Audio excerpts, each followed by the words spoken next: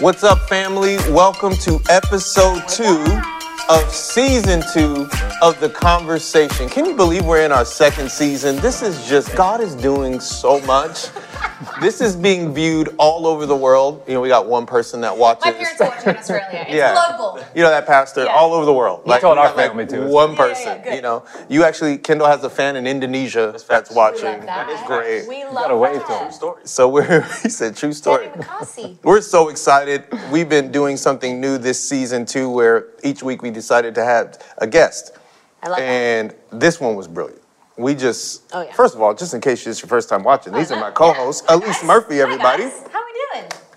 Kendall Haley, the legend. Oh, I've been clapping quietly. And we like, I went, don't know what's happening. we went in Oh, this yeah. because Shoot for the stars. we had to bring the Oracle, Yep. The guru. the guru, Yoda. you know, Yoda himself. You know what I mean? Not baby Yoda. No. I'm talking about Yoda that's been around a while, man. This guy is not just one of my friends. Not only is he my friend, not only is he like a second dad to my kids, not only is him and his wife Brenda the only person my son will listen to, but he is facts. He is Kendall Haley's father. Ladies and gentlemen, our guest this week, Victor Haley. He's incredible. And I'm so excited to see, to have you here on The Conversation. And as is our custom, we are going through the parables of Jesus, as many as we can. Tradition. And we're going to get through all of them in between preaching and the conversation. And this episode is the parable of two sons, which I think is an interesting, short, but yet profound parable. So as is our custom, Victor Haley, we want to invite you to read the scripture that we will be discussing today. Love it. Happy to do it. Although you know I only have one son, right? Yes, that's right. Surprise. Okay, here we are. Matthew 21, verses 28 through 32. But what do you think about this? A man with two sons told the older boy, "Son, go out and work in the vineyard today." The son answered, "No, I won't go." But later he changed his mind and went anyway. Then the father told the other son, "You go." And he said, "Yes, sir, I will." But he didn't go. Which of the two sons obeyed his father? They replied, "The first." Then Jesus explained his meaning. "I tell you the truth. Corrupt tax collectors and prostitutes will get into the kingdom of God before you do. For John the Baptist came and showed you the right way to live, but you didn't believe him, while tax collectors and prostitutes did. And even when you saw this happening, you refused to believe him and repent of your sins." Ooh. Wow. This is like Jesus was I like the way you're starting off light. this wasn't Just chill. this was no joke. Like Jesus wasn't messing Seriously. around. I would have loved to be there with the look on their face when Jesus said this particular parable. And I think it's crazy. It speaks to who God lets in. And I think that one of the things I've had a hard time discovering is like who God would let in, you know, to his kingdom, Right. which literally means like his rule, his leadership. And I think this is a great example for us as believers to look into. And so, man, I'm excited to talk about this verse, the parable of the two sons. I noticed in verse 30, though, by the way, 29, when he says, "No, I won't go," but he later changed his mind. That makes me think about how old the son was. Because had I told my dad no when I was 13, but then, then he got a butt whooping, and then he changed his mind. You know what I mean? We don't know what happened in between. We don't know what happened in between. Like, what happened to the son? I'll suddenly change my mind. You know, what happened to the son to make him change his mind? Did he go ponder somewhere, or did something happen? Because you didn't get away with that growing up where I grew up. My mother would threaten to punish us with things that were scientifically impossible. Like, you cannot slap the black off somebody. Stop. Like, it's not possible. My mother would threaten to make me light skinned. She would also threaten to slap me like she had a time machine in her slap. I'll slap you in the next week. Oh, This is next week. Yeah, Okay. wow. You were The next week. Next week. Like, Wow. she would literally say, "I will Just slap tomorrow, you. next week. I will slap you, and it's going to be next Wednesday." Wow. Instantly. So It's impressive. that was missing in verse 29 for me. And so we don't know what changed his mind, but maybe it wasn't that. So we're going to start with just a question about, we're going to go to you. Victor, you are a guest, man. Yeah. You are. Happy to be here. I learned from your leadership, so much I've learned from your leadership. And I think what stands out to me is a father, a leader of two sons, obviously you have one son, but dealing with different responses from their kids. And so tell us a little bit about, your heart as a dad or your heart as a leader when you are trying to guide someone one way and they're resistant to that. Give us some wisdom or some thoughts about how you have handled those situations. Yeah, well, that's a great one, and I guess there is a benefit of only having one son because you only get one answer. You don't have to compare. You can deal with the one answer. That makes it a little easier.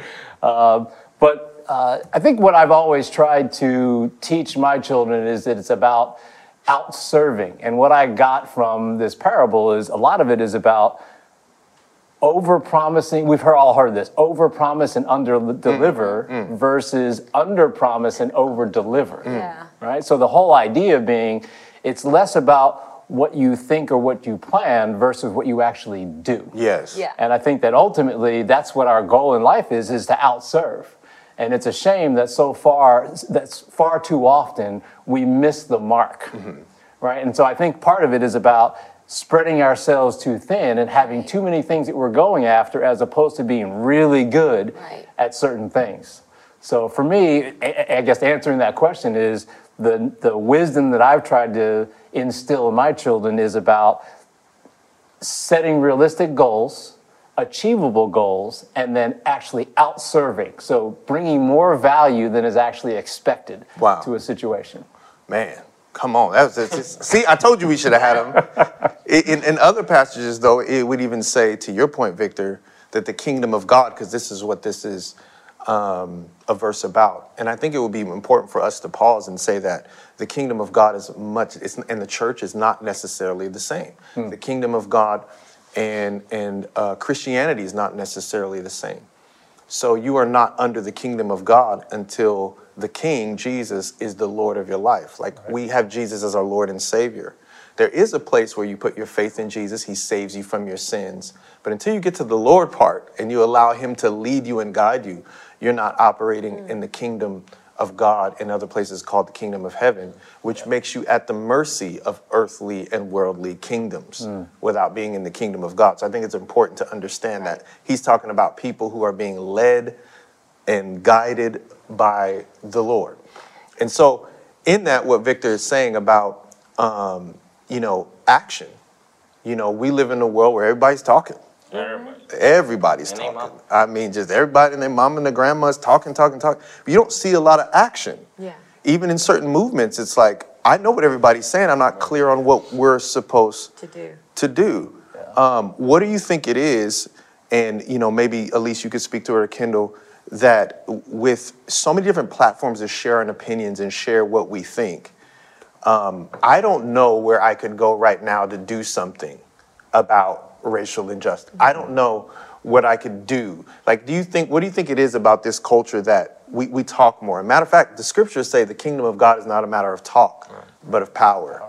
Power to take action. Yes. Why do you think that's so hard for people, and what do you feel like could be some steps to make the change where we stop talking but move forward with action in the power of God? Yeah, I think speaking from my experience, I guess, which is all I can speak from, if I look at the most prominent recent time in my life where there's been talk versus action, it would be everything that was happening with Black Lives Matter and with George Floyd. And as I was becoming aware of something that had been happening for so long and I had chosen to ignore it. So I think that for me, I felt this, I wouldn't say a pressure, not for me to speak out, but I suddenly was aware that if I stay silent on it at that time, that suddenly, if I was staying silent, the silence was the thing that I couldn't do anymore. I had to come out and use my voice to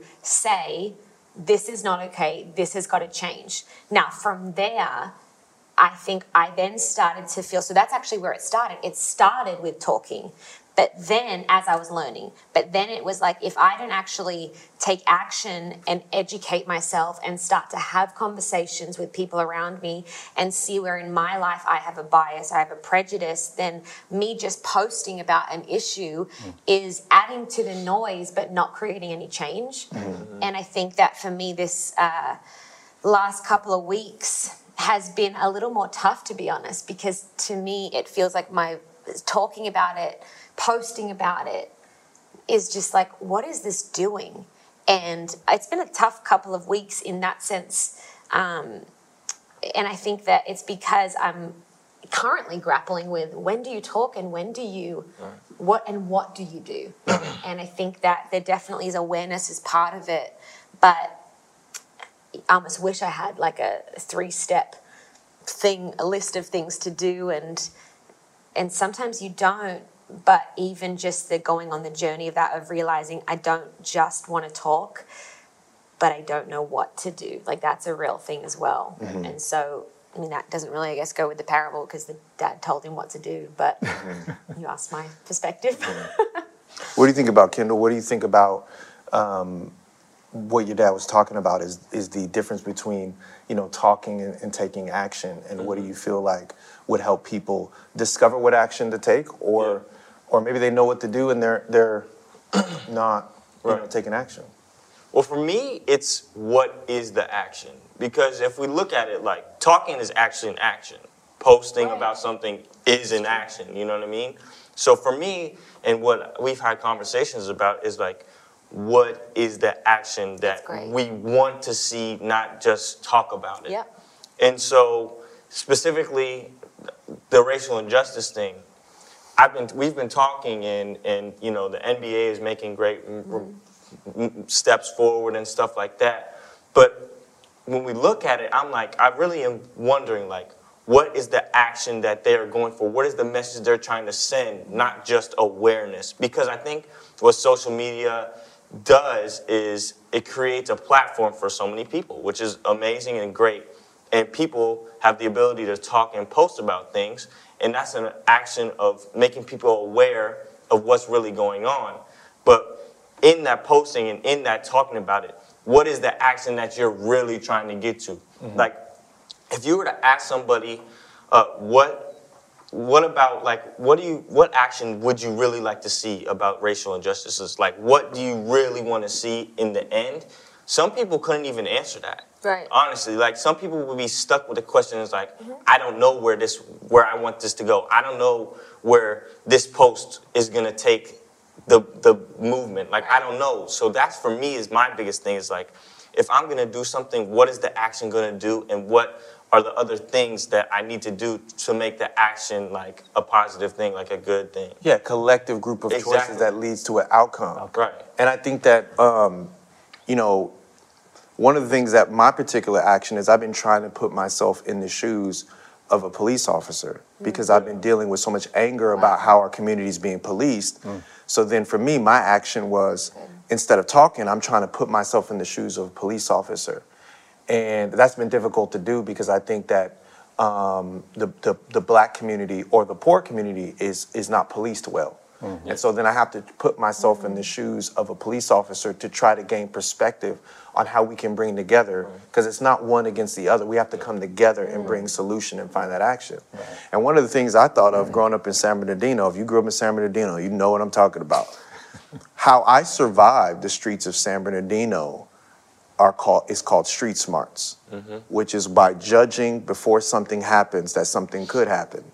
So I'm like walking around in the hood and I see something going on over there, and I'm like, okay, let me not, or something's at a party, you just be at a party, and we could just feel, hey man, something shifty's happening. And I have left parties prior to shootouts taking place. I was telling a story last night. Many of you don't know that, but 2 people got shot at my 18th birthday party. I was a part of, from age 13 to 18. I had a masquerade for my 18th. Yeah, it was Australia, man. This ain't San Bernardino. This ain't Sydney, Australia. This ain't Sydney, Mike. Far from. San Bernardino ain't Sydney, Mike. How's that accent? San Bernardino ain't Sydney, Mike. Oh, I'm from Perth. No. So from 13 to 18, I was in a place, at least minimum 15 shootouts. And people were getting shot. First time I ever saw a gun get fired, I was in the 7th grade. 9th grader pulled a 9mm out of his backpack and said, "Yo, I want to see something." It was me and my brother walking home, and shot it in the air on the football field at my junior high. So what that did is it shaped the way that I viewed the neighborhood. Wow. So I was on high alert when I walked down certain streets. Oh, sure. I was on. So then what I was doing was called street smarts.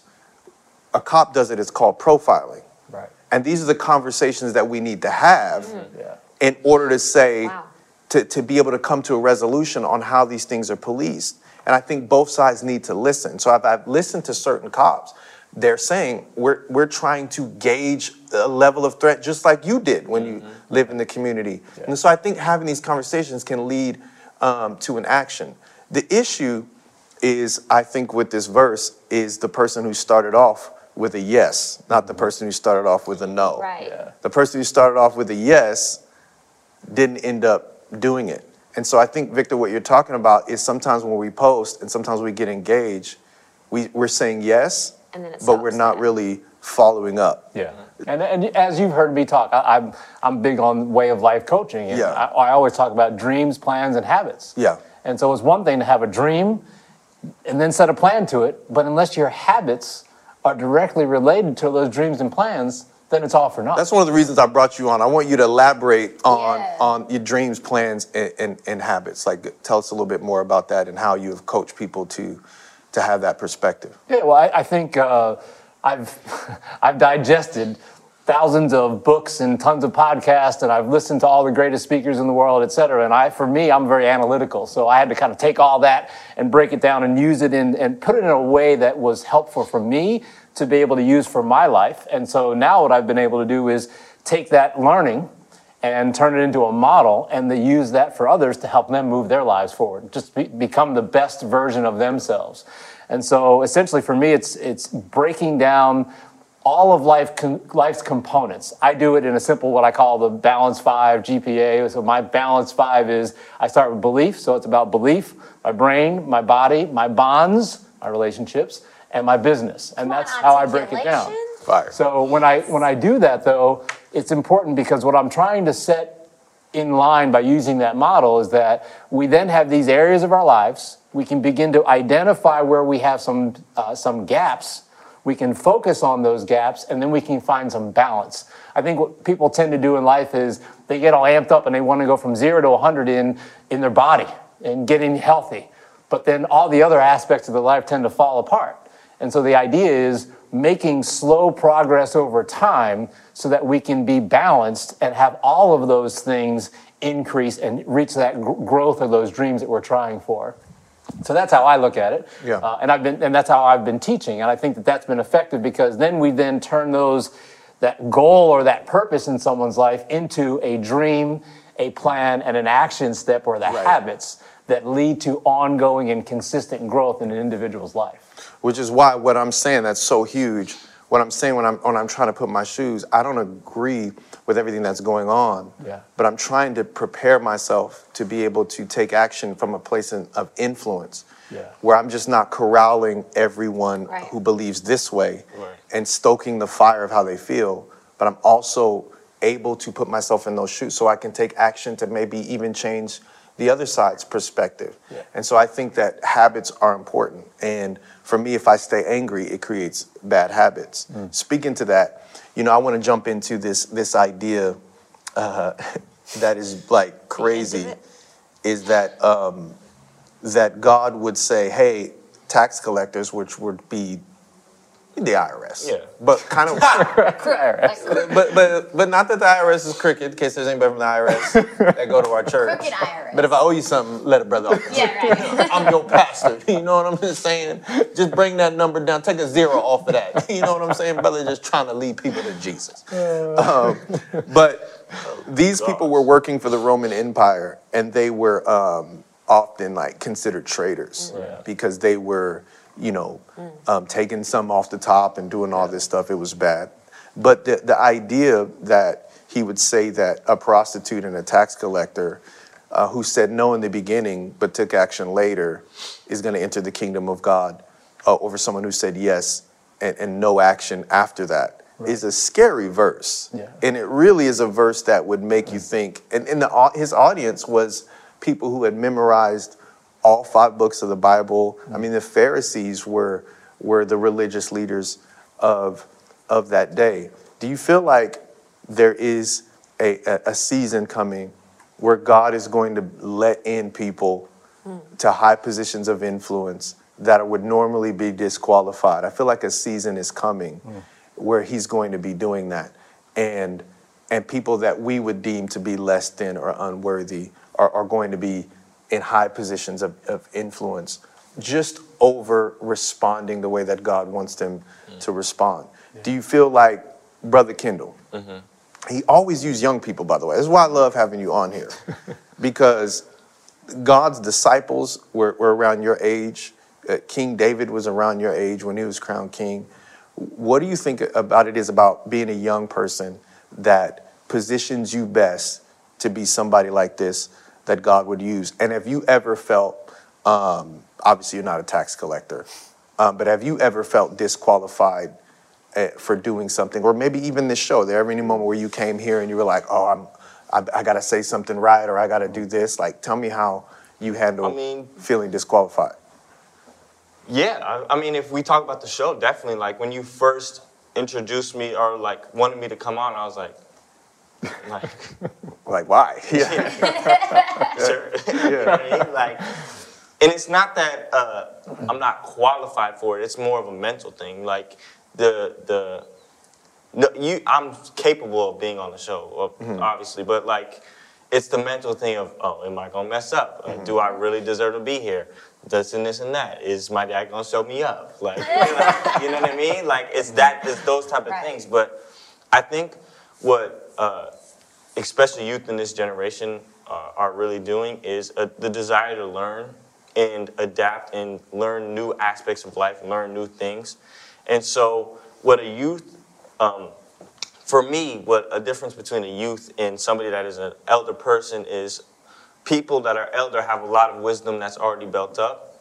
It's like if you squeeze out a sponge and you soak it up with water, that's the older people. And the youth are only like halfway filled up with water, you know what I mean? So like an older person can be more stubborn to ideas and new beliefs because they've been taught a certain way. Bro, you are preaching. Whereas the youth, they have a desire to learn. They have a lot of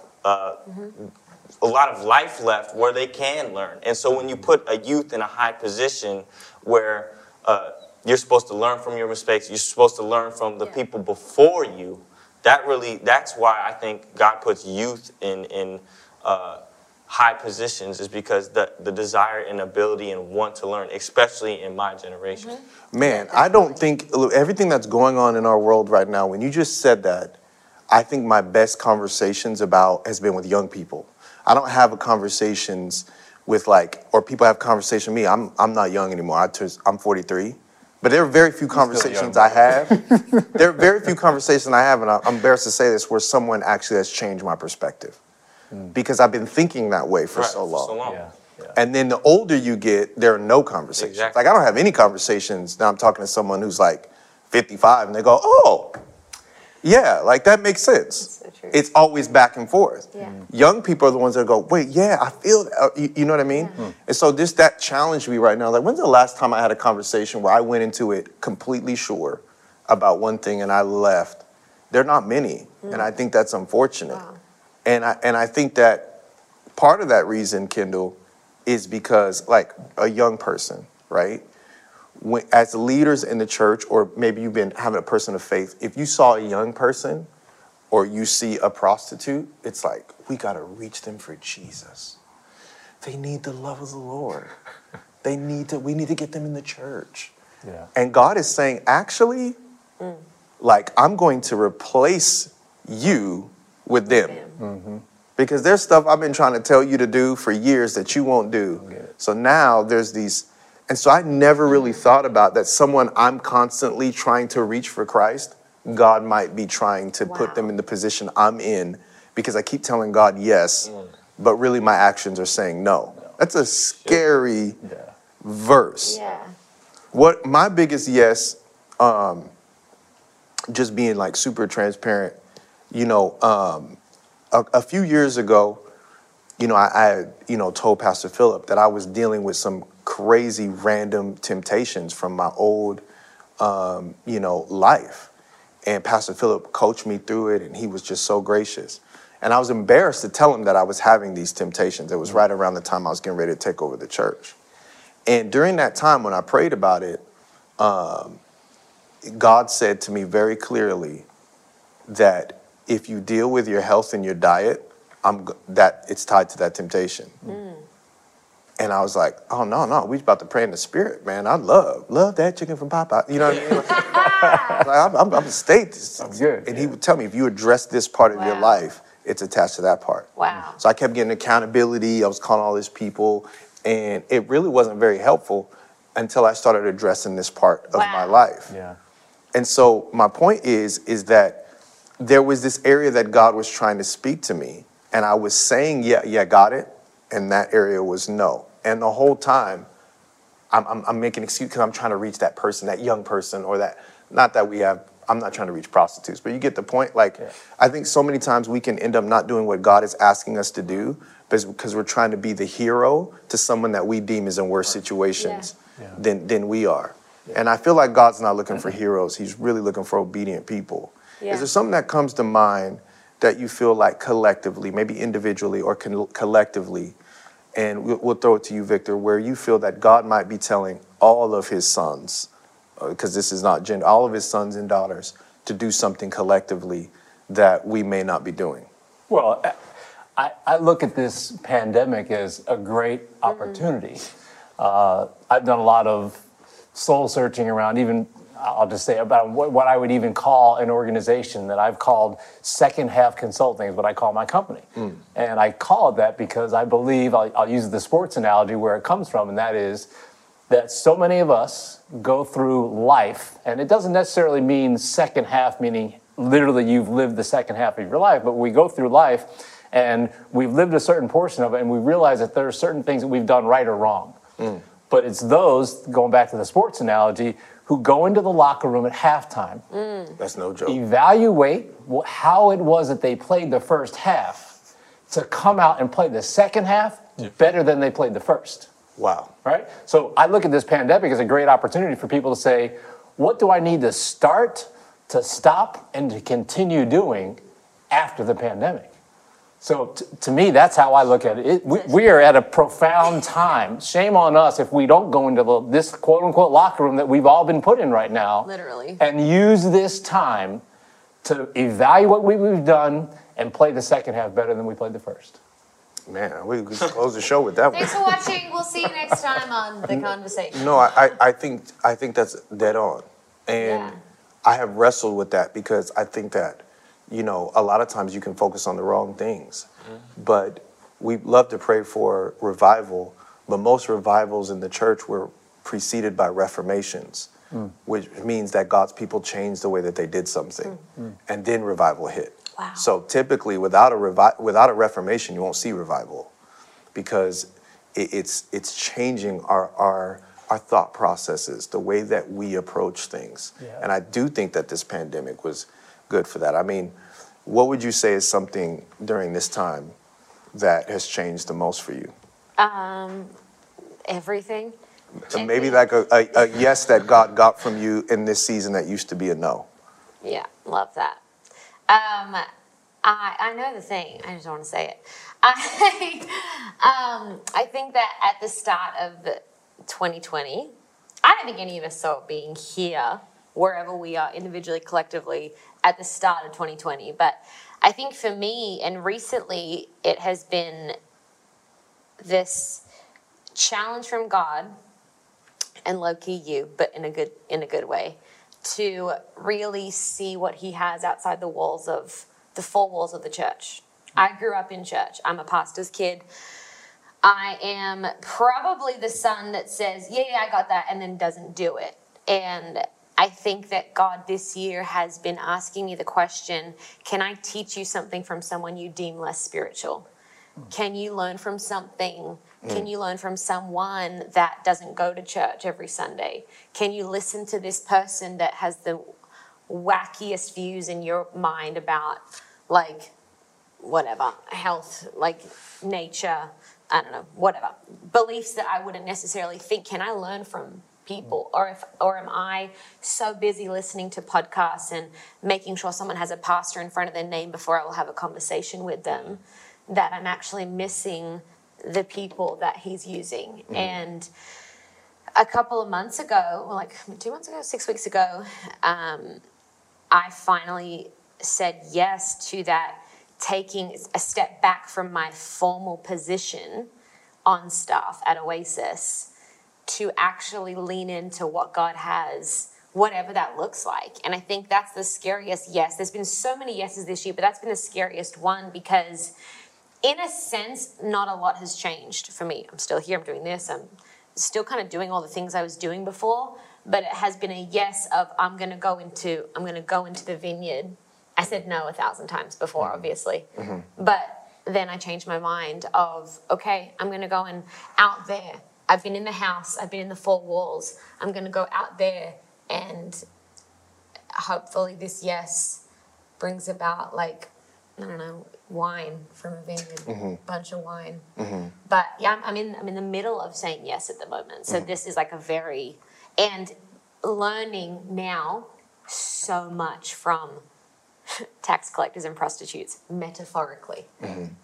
Learning so much from the people that I would have deemed not worthy. Yeah, it represents like that feeling where people have a voice and you're learning from them and you're not judging if they're worthy of learning from based off what they know. It's like we have trusted voices. I get wisdom, but I remember I met with you tried to connect me with him for years, for a while, Scott Budnick, and he is amazing, runs a nonprofit that we work with and film producer, the ARC, Anti-Recidivism Coalition. And I met with him in January and we were at his house and he was talking about his experience when he, came to church and saw the Watoto choir. And I'll never forget, man, he goes, man, you guys got a great church, man. Just when I came there, man, it was great. He said, I don't consider myself going to church, every weekend. And he said, can I ask you a question? Why every weekend? Why do you guys go down that building every weekend? This stumped you for like a month. You were And talking about this question? I didn't know the answer. Yeah. And I was like, because the Bible says don't forsake the gathering of the saints. You know what I mean? Like, you just pull out that random verse. Yeah. I'm like, Searching. I don't know. He's like, think about this. What if the building was closed, right? And you just went to church once a month. And those other Sundays, people were in community. People were serving their community. And it's not just about showing up to a building. It's about being active in your community. Yeah. He says, because honestly, I would say that my team is just as active or more active than in our community than any church. Yeah. Because we dedicate that time to serving. Yeah. What would that look like? You know what I said to him? I was like, oh, huh. But in my mind, I was like, impossible. There's no way a church could survive if it couldn't go to the building every Sunday. So God was trying to teach me through him. And if he was a pastor, I probably would have leaned into it. Yeah. If T.D. Jakes was saying that, sure. Yeah. But because he wasn't a church guy, I was like, oh, I get that. I don't get it. Yeah. And 2 months later, I was having to figure out how to do that when God was using him to set me up how to figure out, and it would have been a lot less stressful had I listened and processed that in January when he said it. Dude. And I think, crazy, right? Dude, he said it in January. Yeah. And I think about it all the time. And so I didn't process it until maybe May. Because even in April, I'm like, we're going to be back. See you in a couple weeks. Yeah. And here we are, September, and our building hasn't been open. Yeah. So he said it. He said it. And so I think that I love that thought where he is telling the most elite religious leaders that you guys got something to learn from these people you hate, despise, ridicule, and judge. And I think in the final thought, I would just say that I know it was maybe even a trigger for someone when I said I'm trying to put myself in the shoes of a police officer. And not that I hate or despise police, but I think that the point of this parable, there's many points, but one of the points of this parable is he was telling them that they actually had something to learn from someone that they didn't feel they had anything to learn from. and that there was something about the way that those people operated that they needed to learn from. And I think that healthy action comes from learning from people that you maybe don't or want to learn from. And I think it takes humility. I think I remember when God was speaking to me about that workout journey, I knew I needed help. And my family was going, if you guys know, my friend Marcellus trains us, and my family was going to Marcellus and Bess way before I was. And what was interesting is I always knew I was going to go, but I was trying to get myself to a physical place. Wow. So that when I showed up, I gosh. needed less help. Yeah.